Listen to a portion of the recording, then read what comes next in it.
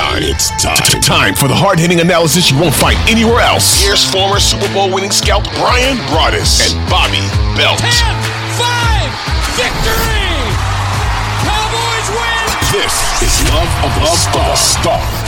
Welcome to the Love of the Star podcast. I am Bobby Belt, Dallas Cowboys insider for 105.3 The Fan in Dallas, your radio flagship home of the Cowboys, joined as always by former Super Bowl winning NFL scout Brian Broaddus. He is now the co-host of the G-Bag Nation, 2 to 7 p.m. Central, Monday through Friday on 105.3 The Fan in Dallas. He is also the pre- and post-game co-host on the Dallas Cowboys radio network. Brian, how you doing today?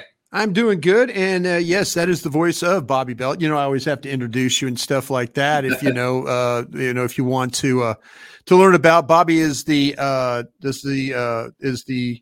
show with Sean and RJ, 5:30 to 10 a.m. Monday through Friday on 105.3 The Fan. Cowboys insider for 105.3 The Fan. Also, co-host of the Draft Show and this great podcast, which we hope to win a lot of awards for, the Love of the Star, which we do for our great fans out there.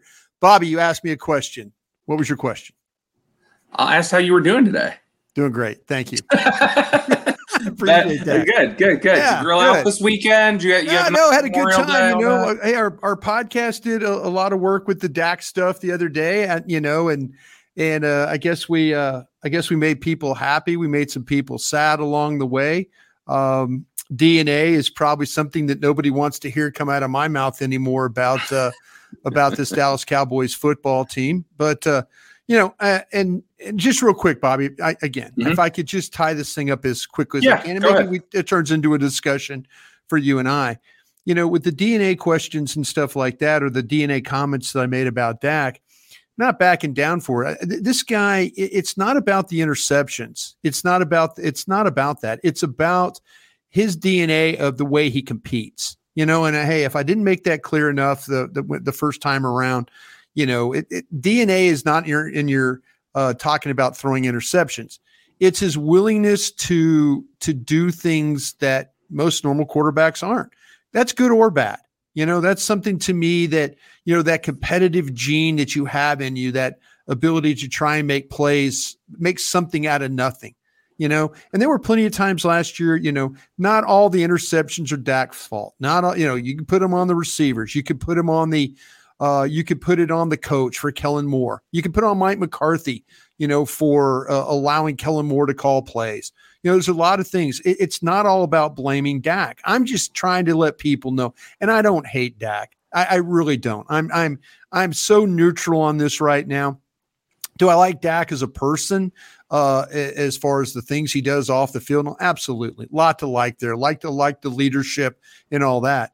But if you sit there and think that I hate Dak Prescott or I have something out for him, you're sadly mistaken there. And I'll ask him the question about the DNA stuff at training camp. I'm not afraid about that. I'm not afraid to ask these guys questions, and people think that I will be, but I won't. But you know what? It's in his makeup, his DNA, that he is willing to take chances. His first couple of years, he wasn't willing to take chances. That's the Jason Garrett administration rolling out there. Protect the ball. He had a runner. He had a shell of a running back this last year with Ezekiel Elliott from what we've seen in 2016 and 17 and other years. He had a shell of a guy. Tony Pollard. They waited 4 years to get Tony Pollard going again. This whole thing with Dak is that, he is going to have turnovers because he is not afraid to put balls in tough spots. And if the tough spots mean they clang off receivers or whatever, that's so be it.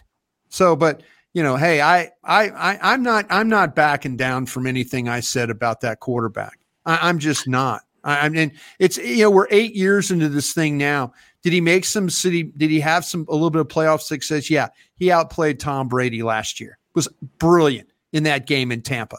He wasn't brilliant against the 49ers. He wasn't brilliant at all. Matter of fact, if you look at his numbers, they're very similar to what what Brock Purdy looked like, But the difference was that game was there were some plays that they had to make and they didn't make them. Period.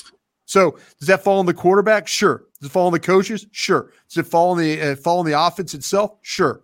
You You got to find a way to overcome things along the way. And again, I don't hate Dak. This is not a slam Dak thing. I feel like, though, Bobby, real quick, I know this hasn't been quick, but I feel like that, to me, I feel like I've been fair. When Dak has had great games, absolutely give him the praise. When I'm wrong, I'll admit when I'm wrong. I will absolutely admit that, but I'm also in a situation right now where, to me, I think you have to be honest and forthright about what's going on. So, Brian, and I think that was all good to go ahead and, You didn't expect me to do that. No. Twitter is such a tight medium. It's better to just lay it all out there and one fell swoop give you that. So my only follow-up question would be, which would you rather talk about into the future? Dak's DNA or the identity of this football team? Which topic do you think? I'm always good about DNA talk. Because like you say, identity, man, my man. I used to, Ari Timken on those Cowboys pre and post game shows, mainly the post game shows. Ari would always ask me, he would go, hey, you need to go, Brian, what's the identity of this Cowboy team? And he would do it like in that kind of that voice, like you're watching some sci-fi mystery science theater thing. I don't know. Mystery Science Theater was fun, by the way, if you've ever seen that show. Oh, I love it. Tom Servo and those guys. I love that show. Yeah, exactly. But no, don't ever let me have that kind of talk. Give me DNA talk all day. Give me DNA. All right. So let's talk about the DNA of this football team here at week 2 of OTAs. Yeah. We'll be out there on Thursday, getting to observe practice. It's funny. We talk about what can be seen. We had that discussion last week and the week before in terms of what can you actually learn from these things. And a lot of times it's not a lot. So, but I think once you see 1 week, then you go, okay, let me see, what do they build on here? Or what do we find out additionally from this? Or is this going to be something new? So after 1 week of OTAs, when we head into this second week, Brian, few things that I'm going to be looking out for. I'll be really interested to see, is Mozzie Smith working on that veteran side of the field this week instead of the rookie side? What are the offensive line combinations we saw last week? Some of the changes that we saw: Chuma Edoga at left guard, Farniak playing both guard spots, taking some center reps. Are we going to see Zach Martin at all? Are we going to see Trayvon Diggs at all? DeMarcus Lawrence, some of these guys that were absent, Jordan Lewis. A lot of different things to look at. What's the big thing, the number one storyline for you that you're going to be sitting down at practice on Thursday going, okay, after watching them last week, what do I want to see this week? Yeah, Bobby, you might get some more of the young guy, the split between the two groups. You might get some more of that. And then next week we have the mandatory mini camp. And maybe that's where you're going to see in those 3 days. I think these practices leading up to next week could be very much about acclimation, if I use the right word there, with the, with trying to get the rookies incorporated with the veterans, and then look at it as, how should we practice? This is the tempo we practice. This is the pace we practice at. This is how we do the drills. You're just trying to get these guys. I wonder if they learned a lesson last year, and they didn't have Jalen Tolbert for the majority of the OTAs of the mini camps. Yeah, I wonder if that was one of those examples where that when he got to training camp, he wasn't all there. I mean, he was lost. And maybe they felt like that going back, do they want to go through a situation again where the rookies are not completely understanding? Again, I'm throwing it out there, guys. Don't come at me with, hell, that's a bad excuse, Brian. No, I'm just trying to think about a situation that, did they do Jalen Tolbert any favors last year? Did they, by just, but he wasn't available. Maybe it's one of those things that, hey, let's throw these guys into a situation where they have a chance to have some success and are able to build on that going into, because the veteran players are going to leave the facility after next week. They're going to go out and vacation, or, guys will hang around and work out, but the rookies will still be here. The rookies will still be working on, in the strength program, the conditioning program, getting acclimated to what's going on about the whole thing. So maybe we'll see again another day of that separation between the two. And then next week, the 3 days that we're allowed to watch practices, right? Was it Wednesday, Thursday, Friday? Yeah, okay. I think so. So next week, we'll get that mandatory and we'll get to watch those practices. And then you'll start to see the coaches put these guys, maybe it's Mozzie Smith in there with the ones, maybe he's getting some work with the twos. Maybe we see Overshown get a little bit more work here. Oh, maybe we get a little bit more of, they're running some first offense.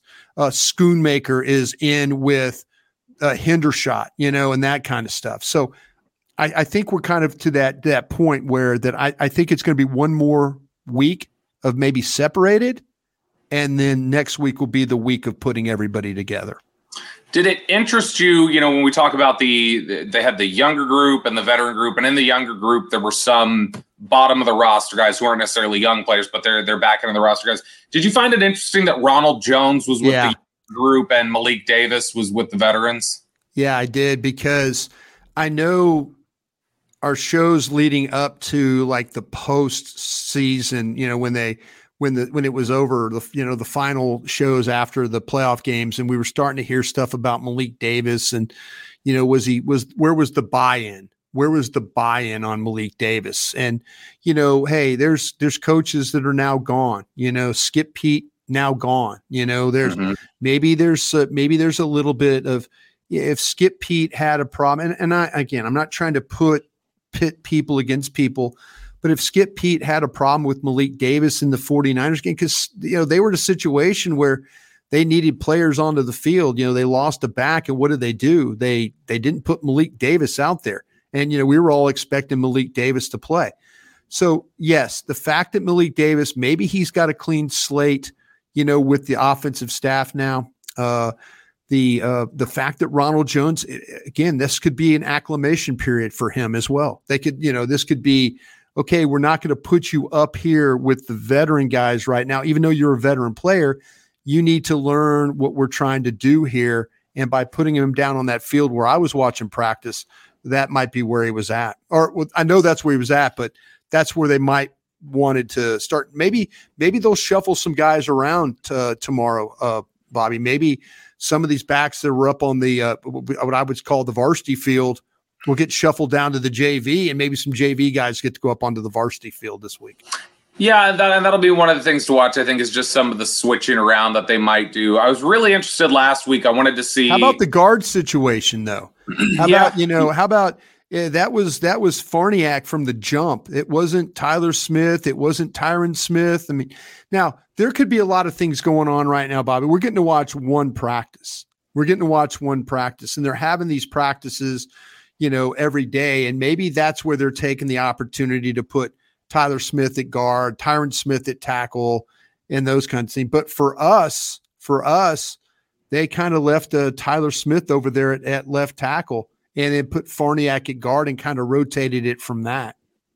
Yeah, because I think the guard compass we saw, and obviously we'll need to see if Zach Martin's out there or not. That also can complicate what kind of combinations they're running out there, since they need to cover right guard with some reps. But we saw Josh Ball take reps at guard with the first team, Chuma Edoga, Farniak. I'm trying to think if there's anybody else I was missing there with the first team. I think those were mainly the ones there were Farniak, Edoga, Ball. And so they had a couple. Did Awesome Richards? Was he at guard? I thought he was. Awesome Richards was on the rookie opposite field, but he got guard on the opposite. Yes, on the opposite side. He's on the JV field. Yeah, but not on that side. So it'll be interesting to see some of the combinations this week. You're listening to the Love of the Star podcast. The Love of the Star is an Odyssey podcast. You can find it on the Odyssey app or wherever you get your podcasts. Hey, Rob Bradford here. I have set out on a mission with my good friends at FanDuel to prove what I have known for some time. Baseball isn't boring. Now I have a daily podcast to prove it with some of the most notable people in the baseball world, screaming baseball isn't boring from the mountaintops, or at least agreeing to come on our show. Players, managers, GMs, and yes, even the commissioner of baseball, Rob Manfred. It has been a constant wave of baseball's most powerful voices. So join the revolution. Subscribe and soak in Baseball Isn't Boring. Listen on your Odyssey app or wherever you get your podcasts. You'll be glad you did. Hi, Brian. I got to jump in really quickly and remind everybody here about our wonderful partner at Love the Star. It is Boomer Jacks. I keep telling you guys, if you are fans of wings, Tuesdays and Wednesdays, those are the days that you need to go to Boomer Jacks. Tuesdays, it's half price bone-in wings. Wednesdays are half price boneless wings, but they've got deals for you every other day of the week. They got drink specials starting at $3, $15 buckets of beer, and it is the coldest beer you're going to find in the Metroplex or anywhere else. Wall-to-wall TVs, and I don't say that as some sort of exaggeration, like, oh, wall-to-wall TVs. That's not a simile. It literally is TVs that basically cover every space of the walls at Boomer Jacks. There's also live music, great TVs that you can catch any game, any sport that you're looking for there at Boomer Jacks. There's 17 DFW locations, so you can find yours by going to boomerjacks.com. That's boomerjacks.com.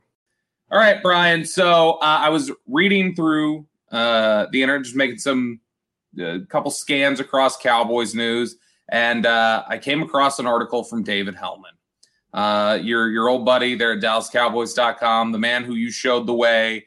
And he had an article up about the Cowboys X factors heading into this season. So he made a point to say, look, we're not talking about the best or most impactful players. So Dak Prescott, CeeDee Lamb, Micah Parsons, those guys would not be X factors. These are more like pivot points, guys of like, hey, this is a really critical area where somebody can make an impact or the season can turn based off of them playing better or worse. Before we jump into some of the names on his list, who are some of the guys that you feel like stand out as those types of players for the Cowboys heading into this year? Well, I was on this morning with Cowboys Break, and Derek Eagleton, Nick Eatman, and Ambar Garcia and I were breaking down we're going through kind of breaking down the positions. And the positions that we were breaking down today happen to be wide receiver and then also the tight ends. And, and Derek presented an interesting question. Were the Cowboys better off now without Dalton Schultz? Are they better now or were they better then? And, and we started talking about, the addition of Luke Schoonmaker and what he could do. That could be a pivot point right there for me. I even offered it as a possibility. I think the pivot points last year, if you look at the numbers and if you believe in analytics and things like that, what numbers tell the story for a lot of people is that Michael Gallup's numbers were very similar to Noah Brown's numbers. They can't have that happen this year. That absolutely, cannot have that happen. And we just talked about Jalen Tolbert. They can't have Michael Gallup have another year where he is just, his numbers are very similar to Noah Brown. Noah Brown won you the Cincinnati game. We talked about that a bunch. But Michael Gallup needs to be, he doesn't need to be Noah Brown. He needs to be closer to what CeeDee Lamb is instead of being what Noah Brown is. And it'll be interesting to see what the thing with him and Cooks, the pivot points though, for me, when you look, is Mozzie Smith good enough to start? Will Mozzie Smith be a guy that's good enough? Can he hold that position? Will there be a linebacker that competes with Clark for the starting spot at linebacker? What's going to happen at nickel corner? Is Jordan Lewis good enough? Is he healthy enough coming back?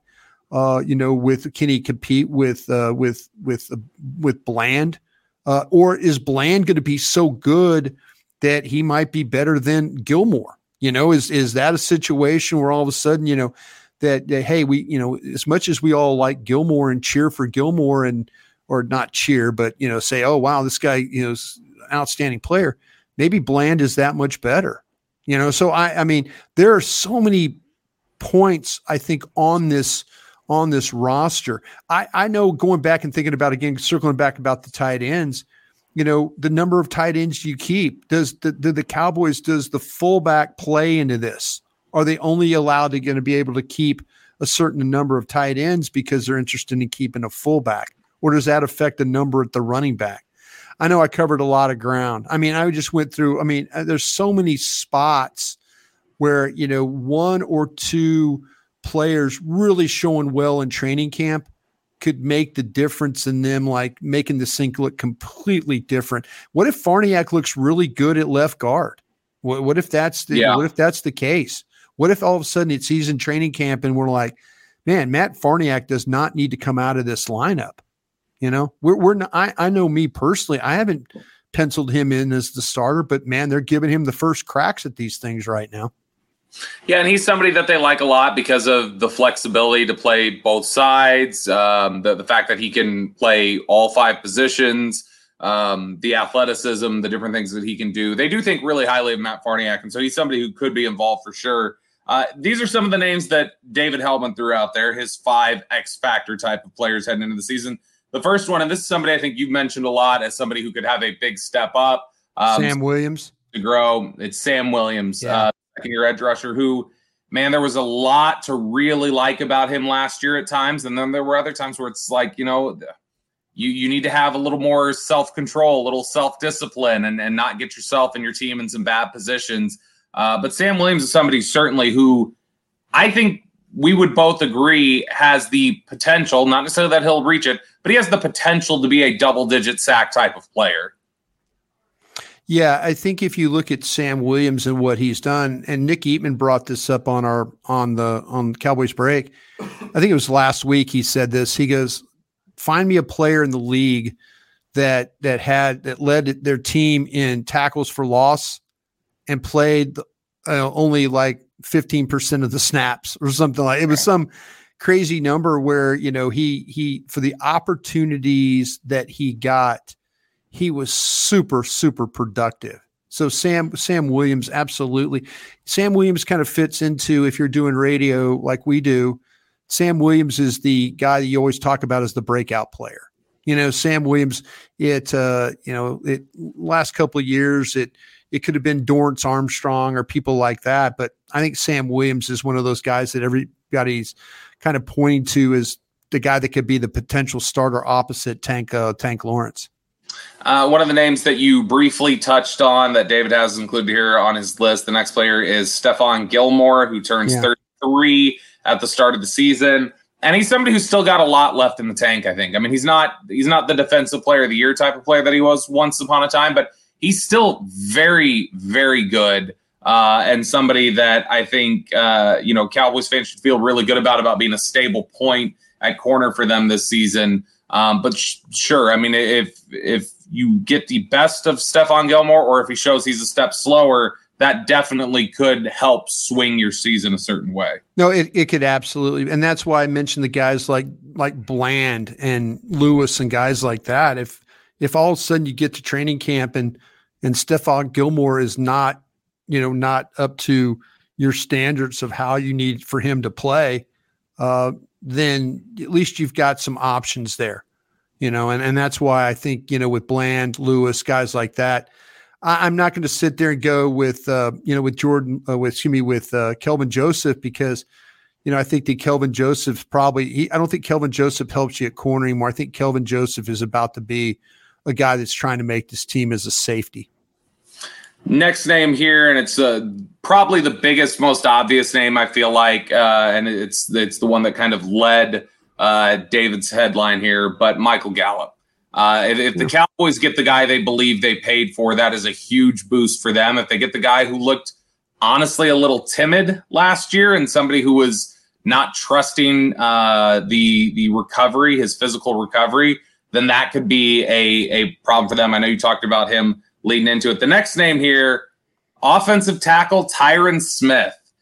And this is one that's the biggest question, I think, on this football team in terms of what the personnel is going to look like is what exactly is Tyron Smith going to be doing and how does it impact everybody else? Yeah, that's, they really didn't show their hand in that practice we got to watch last week. Tyron Smith, he did play right tackle, kind of felt like that he was going to play left tackle, really didn't practice all that much. Team went away while they were doing special team stuff. I know, Bobby, I had to leave the facility. You were there watching. It still seemed like that he just got limited work. He was stepping in for Steele. Steele was out there, but he wasn't practicing. I think they're going to be very mindful of Steele's situation. But yeah, which is Tyron Smith going to play left tackle and Tyler Smith play left guard, or are they going to put Tyron Smith at right tackle until Terrence Steele gets well enough and go from there? And then maybe then that Tyron Smith then becomes that swing tackle that we all think he might be.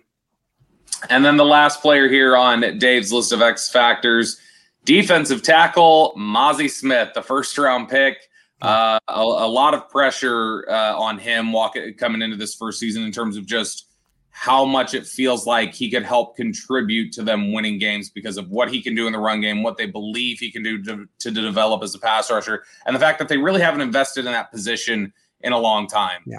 I mean, the last time they invested in a defensive tackle like this, and it wasn't even this high, but it was Tristan Hill, and that obviously didn't go the way you wanted. That was somebody who they said had high upside and was a little raw and needed to come into it and never did.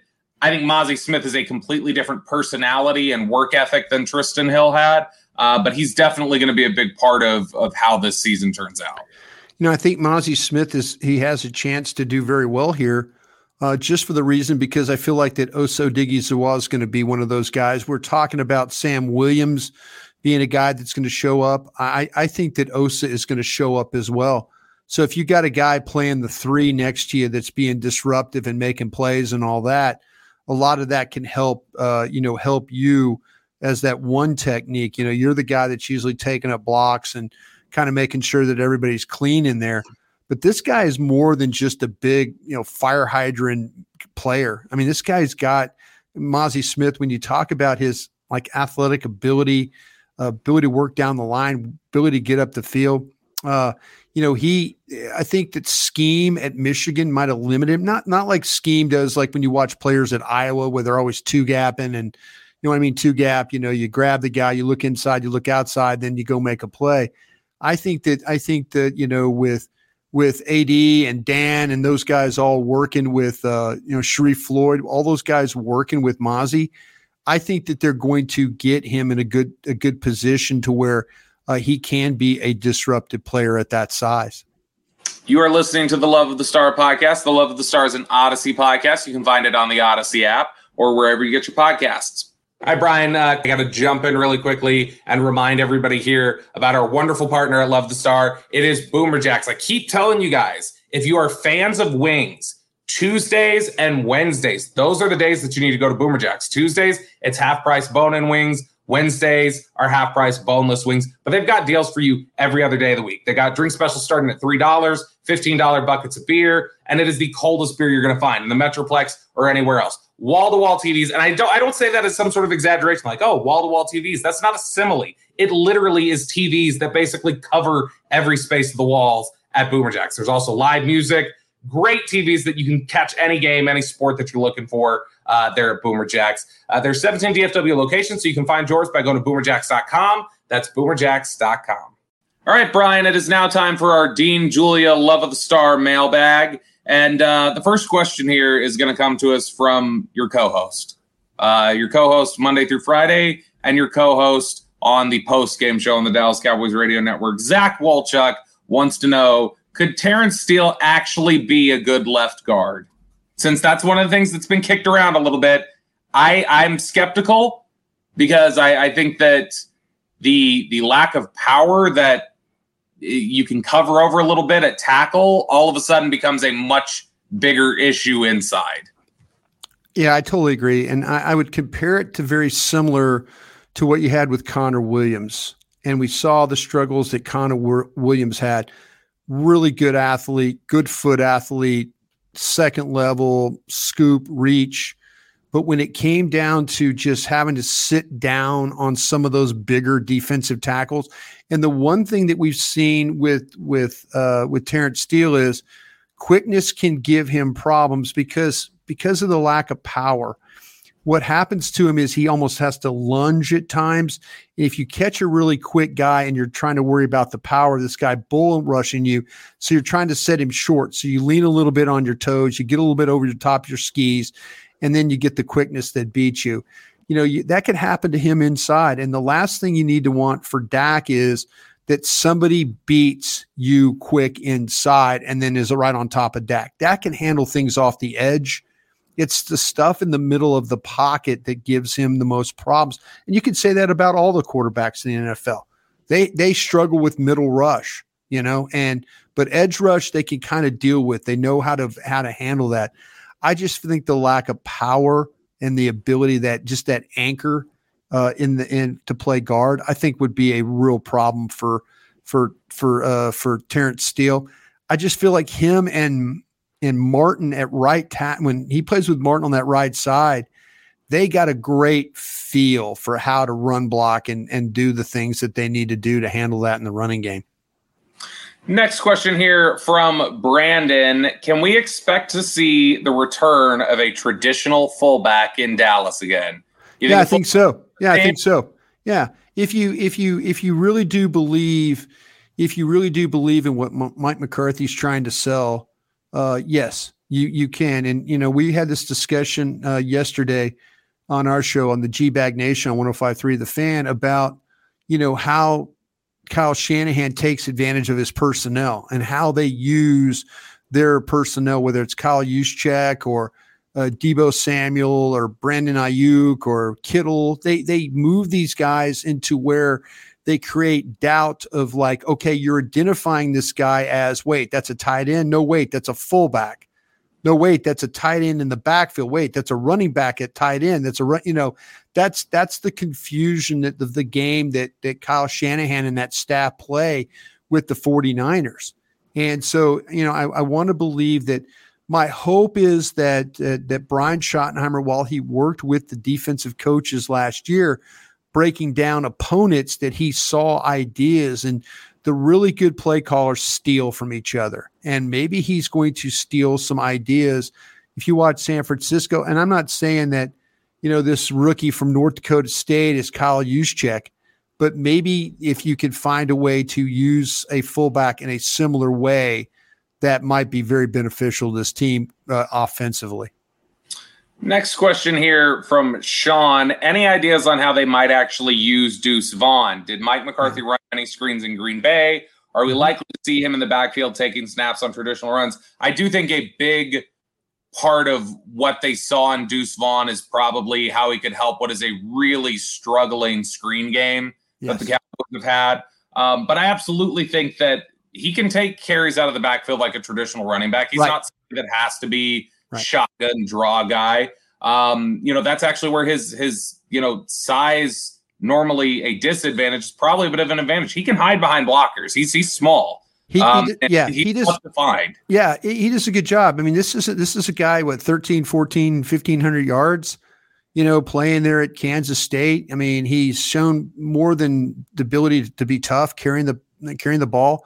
They throw the ball to him. The Dallas screen game, it just been non-existent. It was non-existent. And I'm thinking in when Zeke first got, I remember a couple of screens, that they were able to kind of pull those off. I think in the Pittsburgh game, they had a screen that went. Yeah, they would have that fake reverse, the Linehan special. The Linehan, yeah. But to me, under the Kellen Moore administration, no screens, really, nothing that made you feel like, oh, wow, this is a real weapon.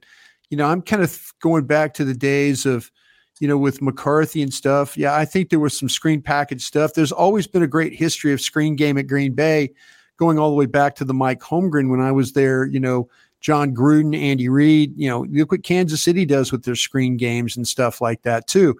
So, they will throw a parade in downtown Dallas if they find a way to get a screen game going here for the Cowboys. Yeah. And you'll be grand marshal of that. I will be that guy like at Ohio State when they dot the I, whatever the drum major dude. I will be that guy for sure. I will be leading the band up Commerce if that happens.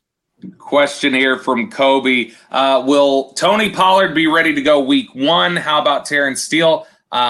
It seems like every indication from the Cowboys, they believe both those guys are going to be ready week 1. Steele should not be, Steele should definitely be on track. And the fact that Tony Pollard's out there running, even with a compression sleeve, I think every indication is they're going to be 100% by the time the season gets going. Yeah, I think you answered the question there. Yeah.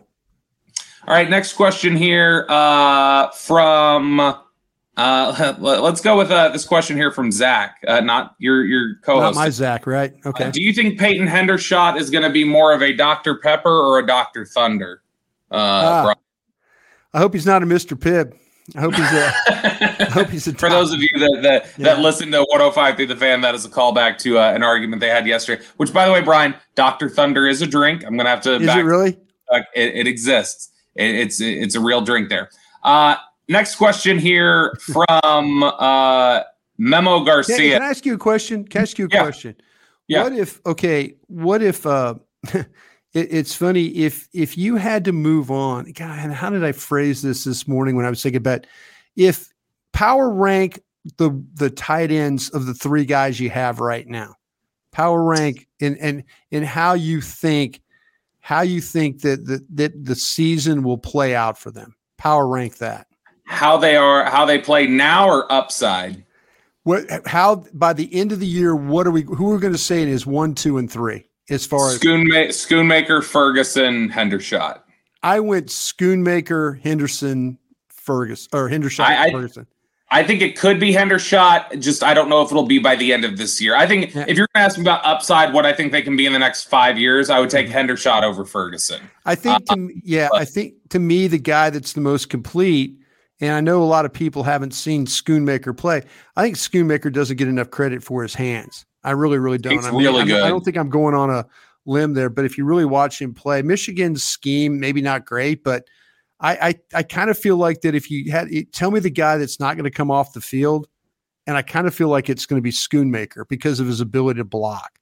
I mean, just the fact that I know it's OTAs, we can't take a whole lot off the line. He was on the varsity field. The only rookie with the veterans. Yeah. And it's not like they were short tight ends. Every single tight end was there in attendance, and yet he was still out there. Memo Garcia is asking, when Dak gets chased out of the pocket, why does he run out of bounds getting negative yards instead of throwing the ball away? I'll say this.